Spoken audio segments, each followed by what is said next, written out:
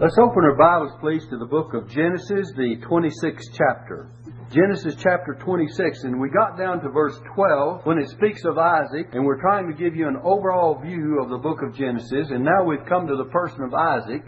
From chapters 12 through 50, you'll have Abraham, Isaac, Jacob, and Joseph that we center around. These four men, if you can sum up their lives, you can get a good glimpse of what's found in the book of Genesis in the latter part. We gave you the first part. We won't repeat that tonight. We have before. In 26 verse 12 it says, Then Isaac sowed in that land and received in the same year 100-fold, and the Lord blessed him. We said that was because of verse 3, because God said that He would bless, because He had made an oath to Abraham that He would bless his seed after him. And you have that in verse 3. Now let's read verse 13. And the man waxed great and went forward and grew until he became very great.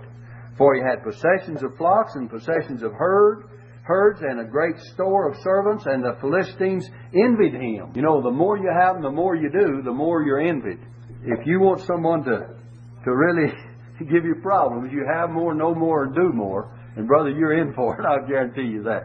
It just invites trouble. And anyway, it says in verse 15, For all the wells which his father's servants had digged in the days of Abraham his father, the Philistines had stopped them and filled them with earth. These wells were stopped up. You know, Isaac is essentially the man of the well.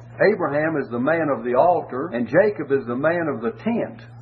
And Isaac here represents sonship and heirship. Remember, Abraham gave all that he had to Isaac. And so he represents sonship and heirship, and thus he is typical of Christ, the appointed heir of all things. You remember in Hebrews chapter 1 verse 2 it says that He hath made him heir of all things. And so was Isaac heir of all that Abraham had. Abraham is a picture of God the Father, actually. And you know, Isaac is also typical of our heavenly calling. He alone is never seen outside the land of Canaan. And Canaan is representative of our heavenly places in Christ.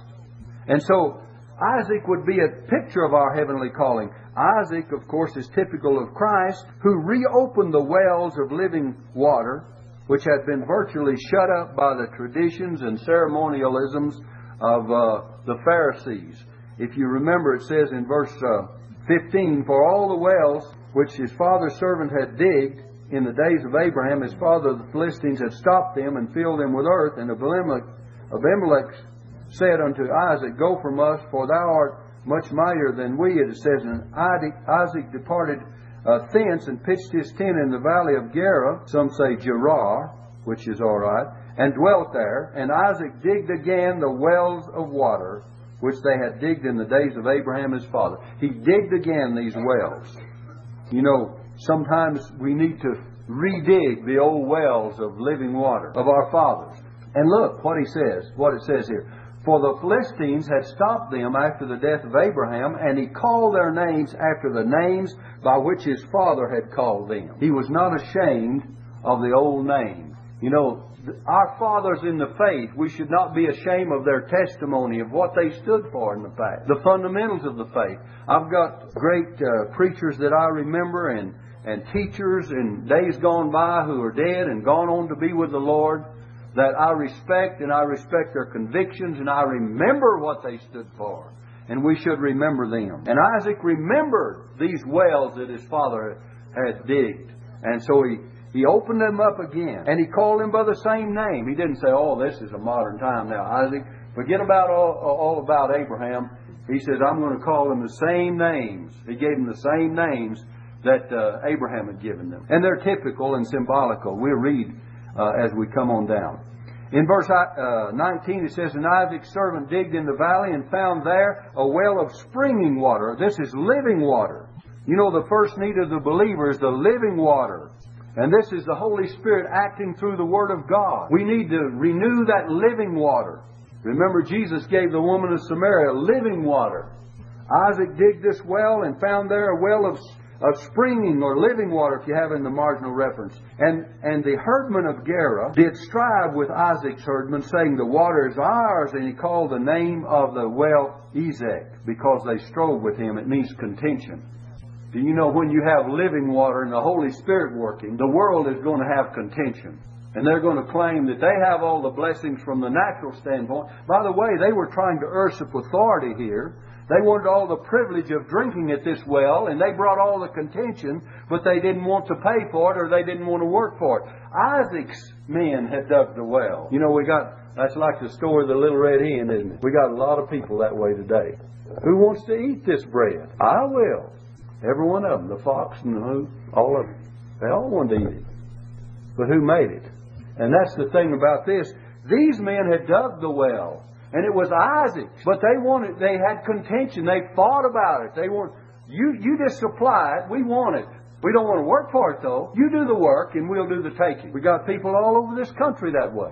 They let the middle class do the work and the people that are active, and then they say, why do you have so much? Well, maybe you work for it.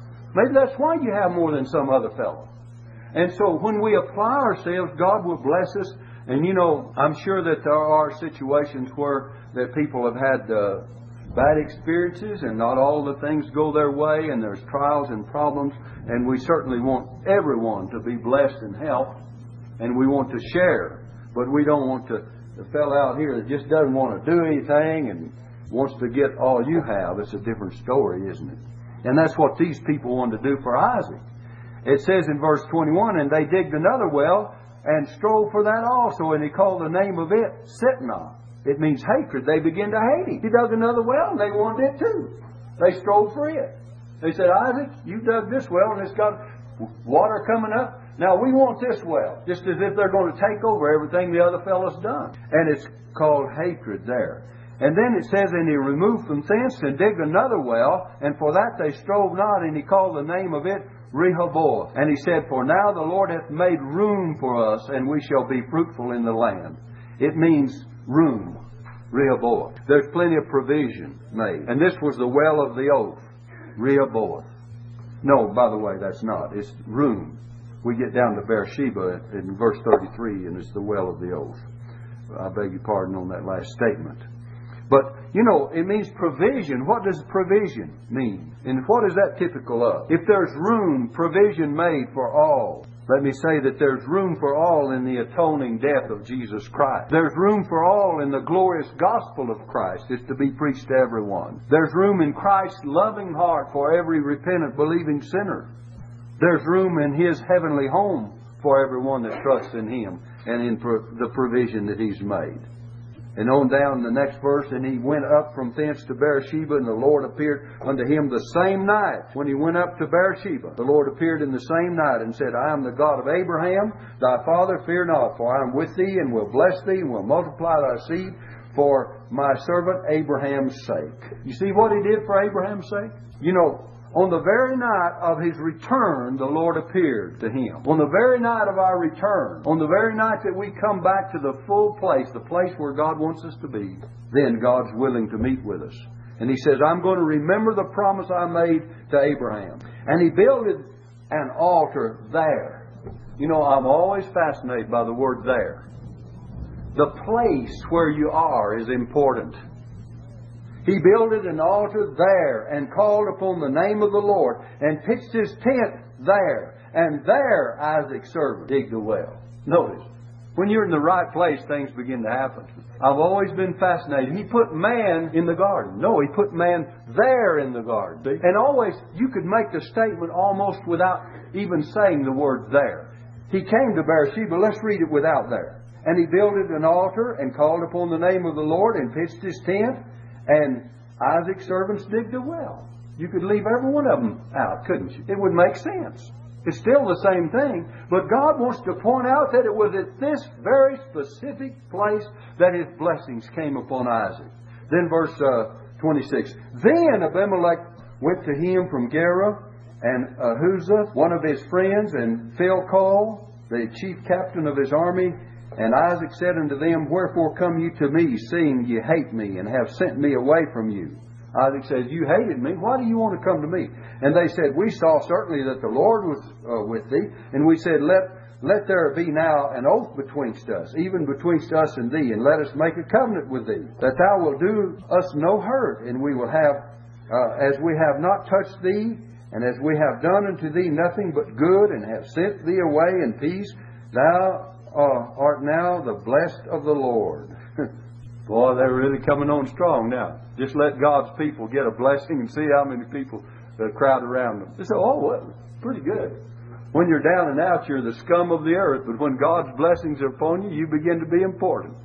But old Isaac was a little more tender-hearted than Abraham. If you look back at what Abraham did under the same circumstances in chapter 25, if you will, in chapter 21, verse 25, I should say. Chapter 21, verse 25, the same Abimelech, it says this, and Abraham reproved Abimelech because of a well of water, which Abimelech's servants had violently taken away. You see, Isaac didn't stand up like Abraham did. Abraham reproved Abimelech. That's 21, verse 25. But you know, sometimes we act too weak-kneed, do we not? And Isaac's meekness should not give way to his weakness just because he wanted to do right. He should not be so weak with the opponent and his man that was trying to take advantage of him. Verse 30 says, and he made them a feast back in our text, 26th chapter, verse 30, and made them a feast, and they did eat and drink, and they rose up betimes in the morning, and sware one to another, and Isaac sent them away, and they departed from him in peace, and came to pass in the same day that Isaac's servants came and told him concerning the well which they had digged, and said unto him, we have found water, and he called it Sheba, therefore the name of the city is Beersheba unto this day. Sheba means an oath. Now this is what I said earlier mistakenly. And Beersheba means the well of the oath. And Esau was 40 years old when he took to wife Judith, the daughter of Bera the Hittite, and Bathshemash, the daughter of Elon the Hittite, which were a grief of mind unto Isaac and Rebekah. That was Esau.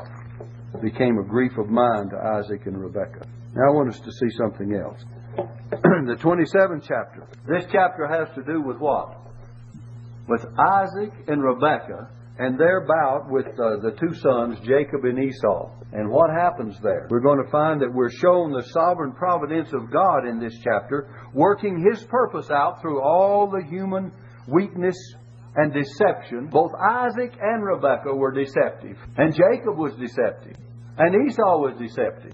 And through all the deception of the whole family, evidently this family at this time was not on very good spiritual terms with God, because they were walking by the flesh and by sight instead of by faith, I'll guarantee you. And Isaac had lost his sight, so that wasn't very good, was it?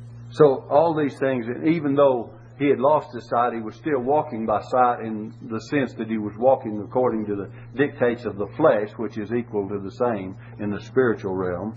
So Isaac and Esau seek to frustrate the purposes of God. See, Isaac loved Esau because what? Now look, here's the flesh. He did eat of his venison. That's all he was concerned about. He loved Esau because he ate of his venison. He said, he provides food for me. How many times are we looking just for that fleshly or physical necessity or satisfaction? That's where Isaac was coming from. And then Rebekah and Jacob seek to carry out the purpose of God by using low motives and wrong methods. This is Jacob and Rebekah. They seek to carry out the purpose of God. Remember, God had already said when the two sons, Jacob and Esau, were born, listen carefully now, that the elder shall serve the younger. And so Esau was the elder, and so he would serve Jacob. In other words, Jacob would have the rights, the birthright, and the blessing. And God had already said that. And in order to try to frustrate the purpose of God, old Isaac says, no, I'm going to see to it now that Esau gets the blessing. He is the firstborn. And instead of letting God have His way to give Jacob the blessing, Rebekah says, I'm going to see to it that Jacob gets this blessing. And so they're both in contention and trying to carry out and frustrate the purpose and plan of God by their own low motivation. You see, God's going to do it regardless of who gets his finger in the pie. It's just like over there in the book of Acts chapter 2. The Bible says that this Jesus was approved of God among you by miracles and signs and wonders. And He says He raised Him up from the dead. And He says, you have taken Him and with wicked hands and have crucified and slain. But He said before that, He was delivered by the determinate counsel and foreknowledge of God, and you have taken with wicked hands and crucified and slain. So even though it was purposed that Christ die for our sins, it didn't relieve them of their wickedness in trying to bring it about, did it? So, men try to get their hands in the matter. Now let's look at it in chapter 26, verse 1. Came to pass that when Isaac was old and his eyes were dim, so that he could not see, he called Esau his eldest son and said unto him, My son. And he said unto him, Behold, here am I. And he said, Behold, now I am old, and I know not the day of my death. Now therefore take, I pray thee, thy weapons and thy quiver and thy bow, and go out to the field and take me some venison and make me savory meat such as I love, and bring it to me that I may eat, that my soul may bless thee before I die. See, Isaac said, I'm going to give you the blessing. Even though he knew that God had said, the elder shall serve the younger, he was still going to frustrate the purpose of God, because he still had it in his power to leave the blessing with Esau instead of Jacob. You see what's happening? So Isaac here tries to solve spiritual realities by using carnal reasoning. He says, just go get me that savory meat, that venison that I love so well, and when you make it and bring it here, I'm going to give you the blessing, Esau. His sight was gone, but he needed some spiritual anointing of his eyes that he could see spiritually. Over in the book of Revelation, I'll read a verse of Scripture for you. In the 3rd chapter, it says in verse 18, I counsel thee to buy of me gold tried in the fire, that thou mayest be rich, and white raiment, that thou mayest be clothed, and that the shame of thy nakedness do not appear. Now listen, and anoint thine eyes with eye salve, that thou mayest see. And even though his physical eyes were gone, Isaac could not see that way. He could have asked for God's leadership and guidance, and had his own spiritual eyesight anointed with the Holy Spirit of God, so he would walk by faith and not by sight, which he was already relieved of. And then look what Jacob and his mother do. They take things into their own hands. In verse 5, you have 27 verse 5, Genesis, always hold your place where we're studying. And Rebekah heard when Isaac spake to Esau his son. I wonder how she heard. She had her spies around. She wanted to hear everything that's going on. And it seemed like a husband and wife that were just at odds with each other. Now, I'm going to carry it out this way. Isaac says, I'm going to give Esau the blessing. Rebekah says, no, I'm going to see to it. And she had her inside information coming to her. She heard all that was going on. She wanted to make sure she knew how this was going to come out.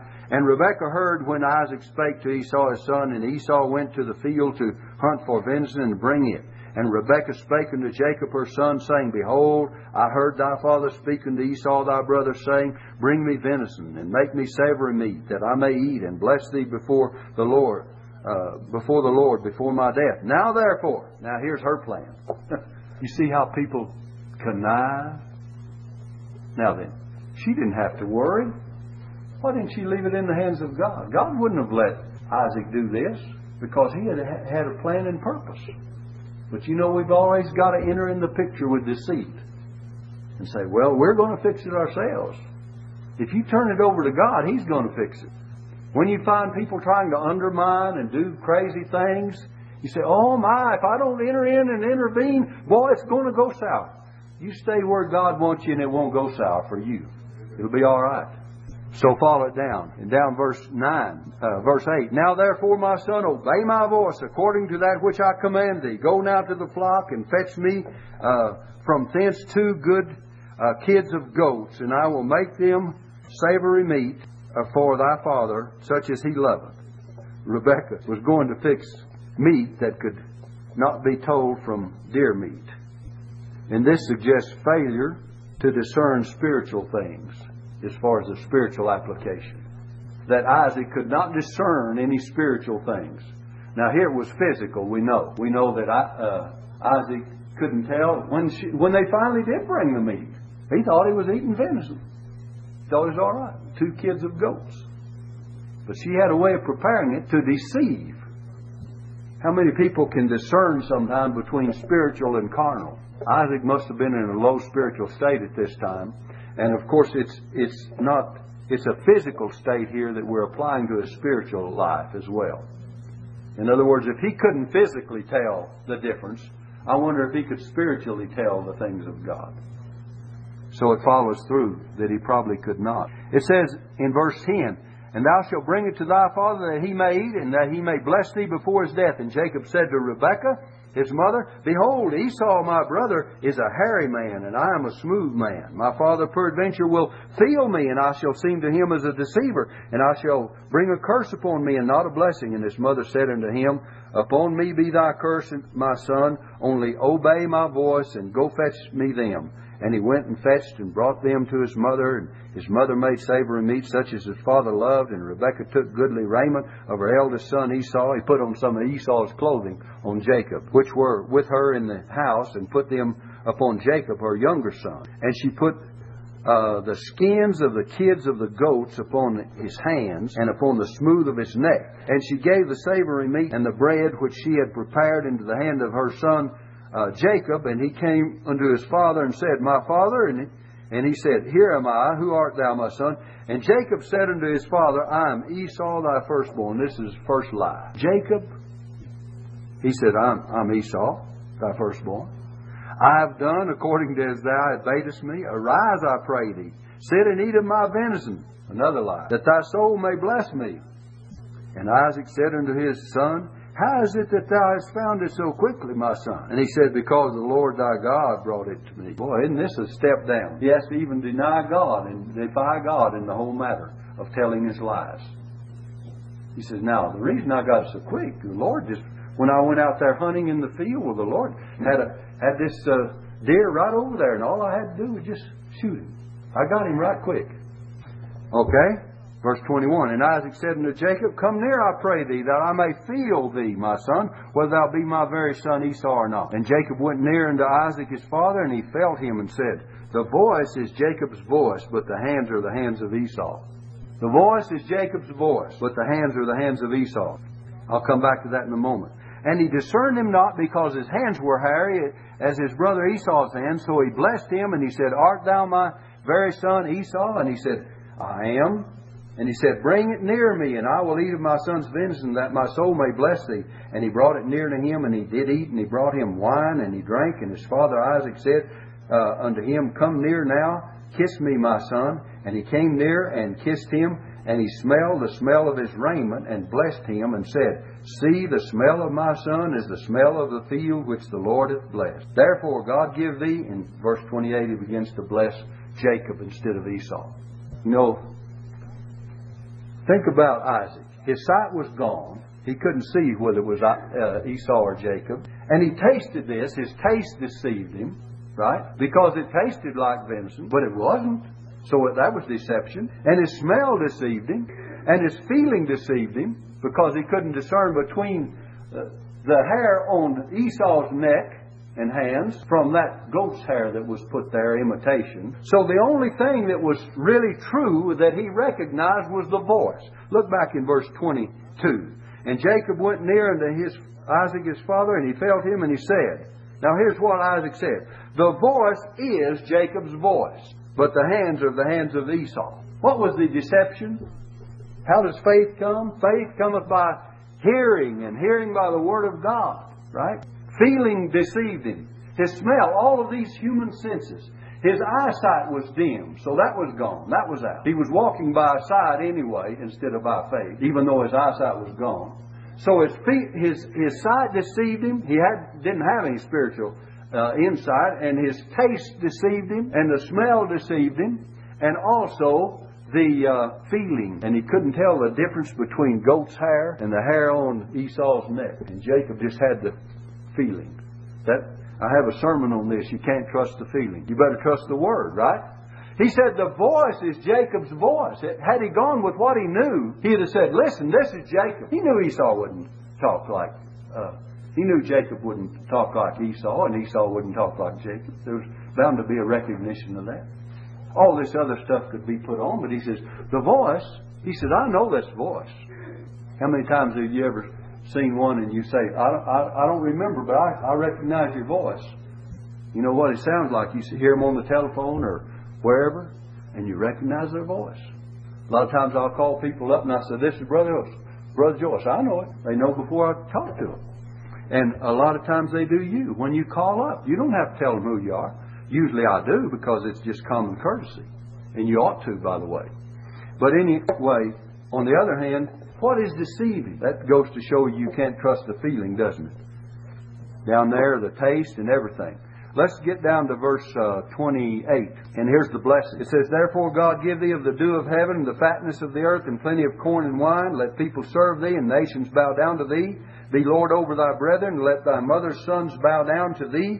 Cursed be every one that curseth thee, and blessed be he that blesseth thee. And it came to pass, as soon as Isaac had made an end of blessing Jacob, and Jacob was yet scarce gone out from the presence of Isaac his father, that Esau his brother came in from his hunting.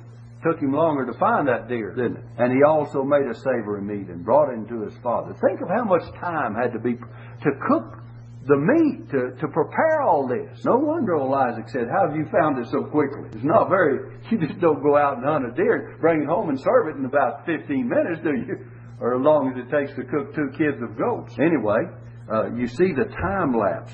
And look at this. In verse 31, he also made savory meat and brought it to his father, and said unto his father, Let my father arise and eat of his son's venison, that thy soul may bless me. And Isaac his father said unto him, Who art thou?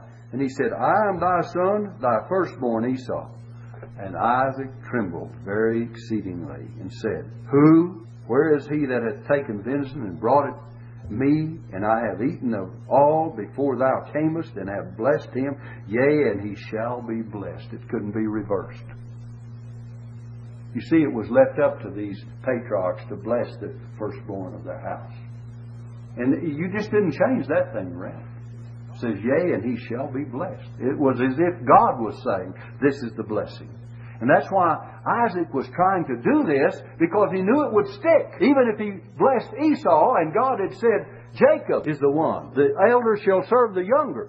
And he was trying to reverse this situation that God had purposed and planned, and it didn't work. It backfired on him. Usually when we try to reverse anything that God has purposed and planned, it's going to backfire on us.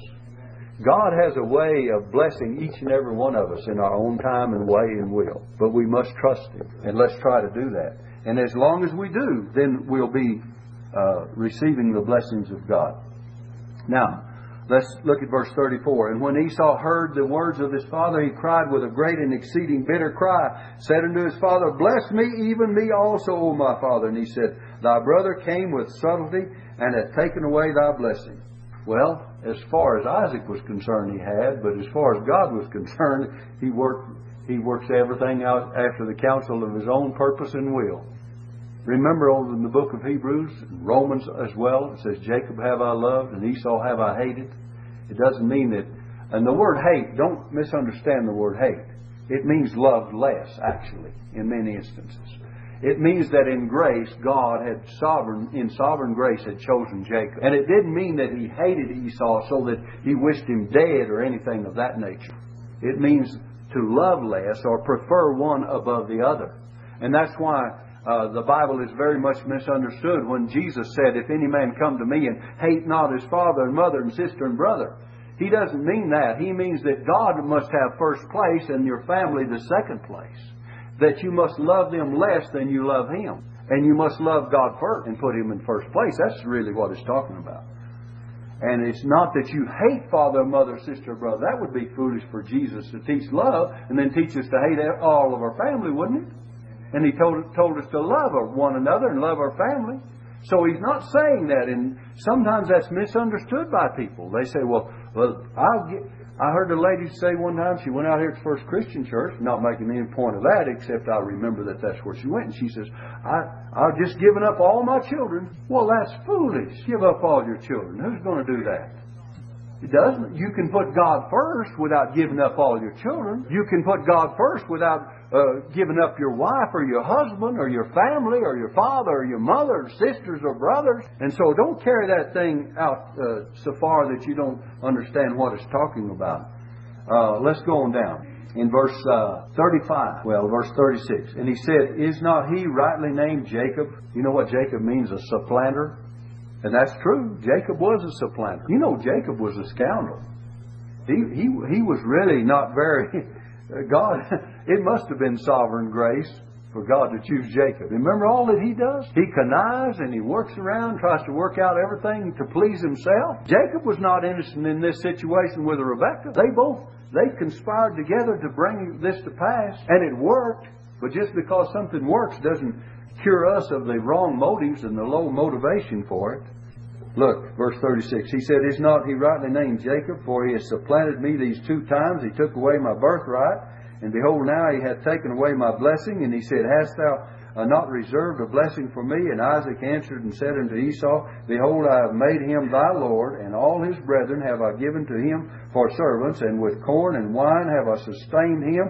And what shall I do now unto thee, my son? And Esau said unto his father, Hast thou but one blessing, my father? Bless me, even me also, O my father. And Esau lifted up his voice and wept. The book of Hebrews, it says Esau had sold his blessing, sold his birthright for a mess of pottage. This blessing he was bereaved, he did not receive it, and he lifted up his voice and wept. And it says that he afterwards sought this blessing with tears, but he found no place of repentance. People have misunderstood that in the book of Hebrews. And it doesn't mean that Esau was trying to repent. It means that he found no way for Isaac to change his mind in giving them this blessing.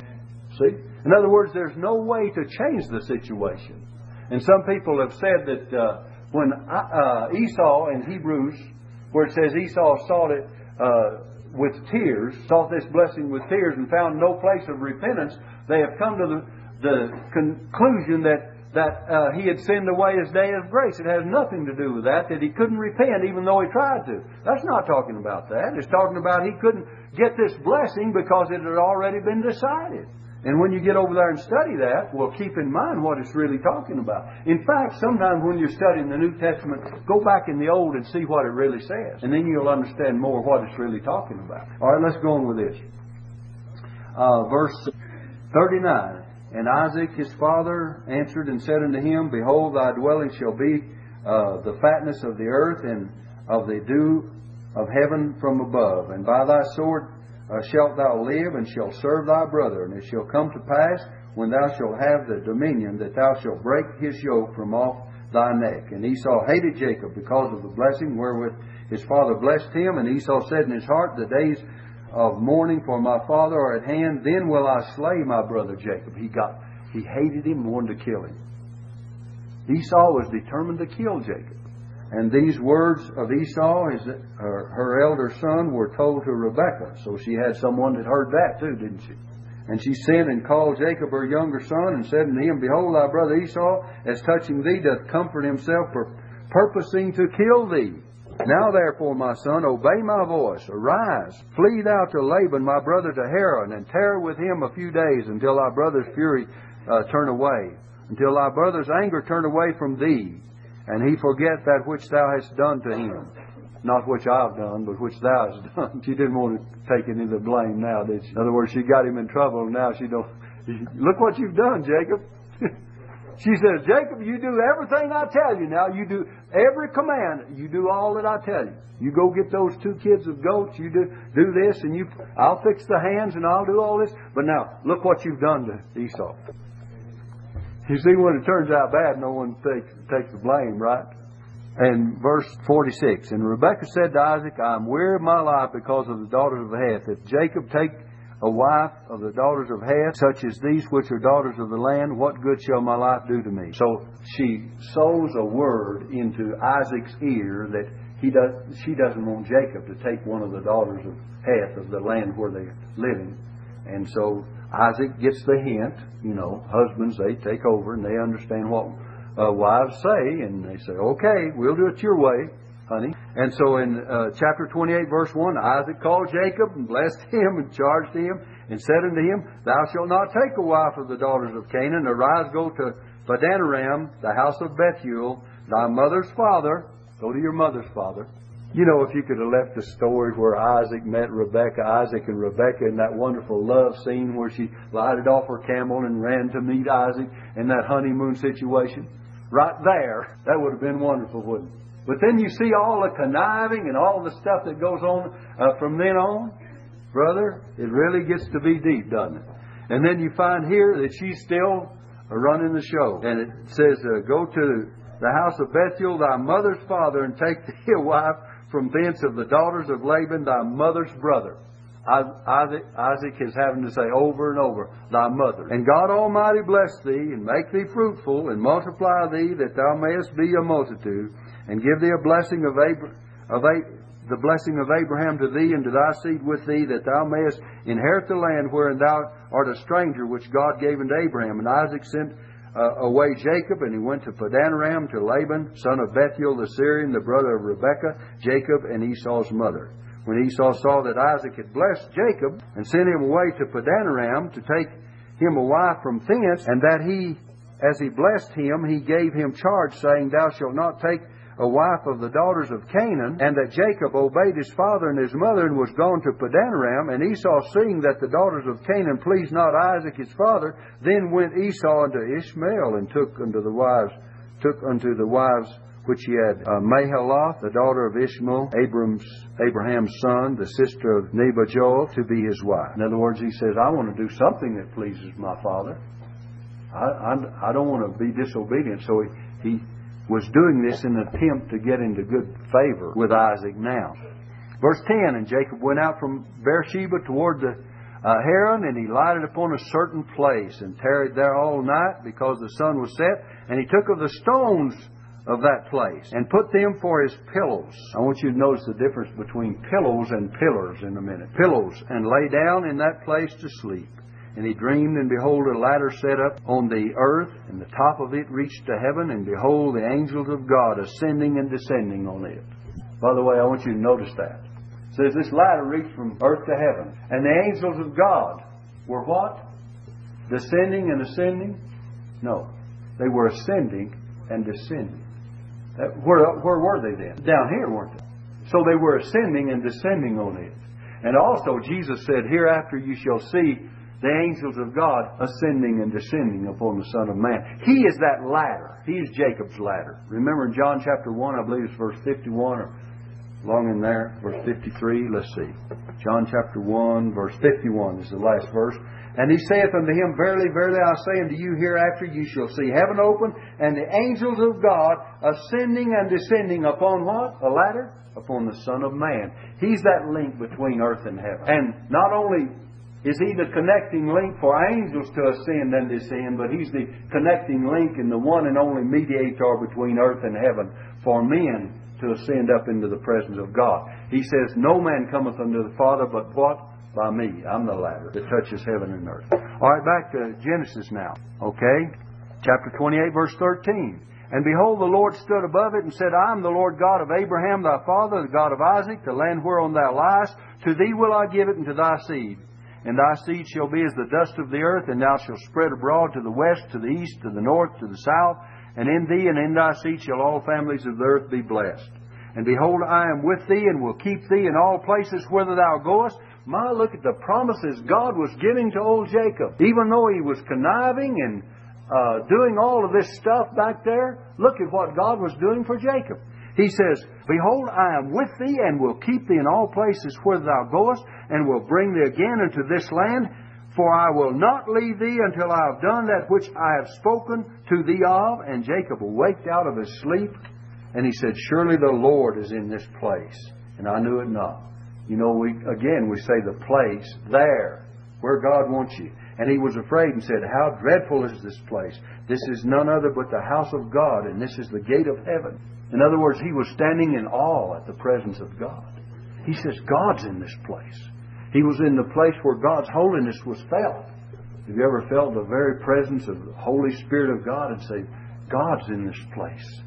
And you stand in awe at the presence of God, which we should, shouldn't we? And it says, And Jacob rose up early in the morning and took the stone, now look, that he had put for his pillows, and set it up for a pillar, and poured oil upon the top of it. The stone represents Christ, and He's the anointed one. The oil represents the Holy Spirit. And he says, I'm going to put a memorial here. This stone, where God has appeared to me, it's going to be set up as a memorial. And he called the name of that place Bethel. You know what Bethel means? It means the house of God. God's here. And then it says, but the name of the city was called Luz at the first. Now look in verse 20. And Jacob vowed a vow, saying, if God will be with me and will keep me in this way, that I go and will give me bread to eat and raiment to put on, so that I come again to my father's house in peace. Now look, then shall the Lord be my God, and this stone which I have set up for a pillar shall be God's house. Now look, and of all that thou shalt give me, I will surely give the tenth unto thee. Tithing. Someone says tithing's under the law. No, it's not. This was many years before the law entered. And by the way, this wasn't the first instant of it. Abraham begat Isaac, and Isaac begat Jacob. And Abraham offered tithes to Melchizedek, which is a picture of Christ, the everlasting priesthood of Christ. And this was all before the law entered. Someone says, I don't tithe because it's under the law. Well, do you tithe because it's under grace? Huh? I'll ask you that. And you know, if you will give your tithe, God will bless you. God has said, even so hath the Lord ordained that they which preach the gospel shall live of the gospel. The ministry is to be supported by the tithes and offerings of the people. And God will bless you and make your funds sufficient if you will honor the Lord with the first and give Him tithes of all. And you know, every once in a while you'll have someone come along and say, why does God bless you? They may ask you that question. You say, well, because I do what He's told me to do. Why does He prosper your way? Because you do what He told you to do. Why does He supply your needs? It doesn't mean that we won't all run a little short time and again. It doesn't mean that we won't have our difficulties with finances. It doesn't mean we shouldn't be concerned about how thrifty we are and whether or not we should prefer to buy one thing over against another.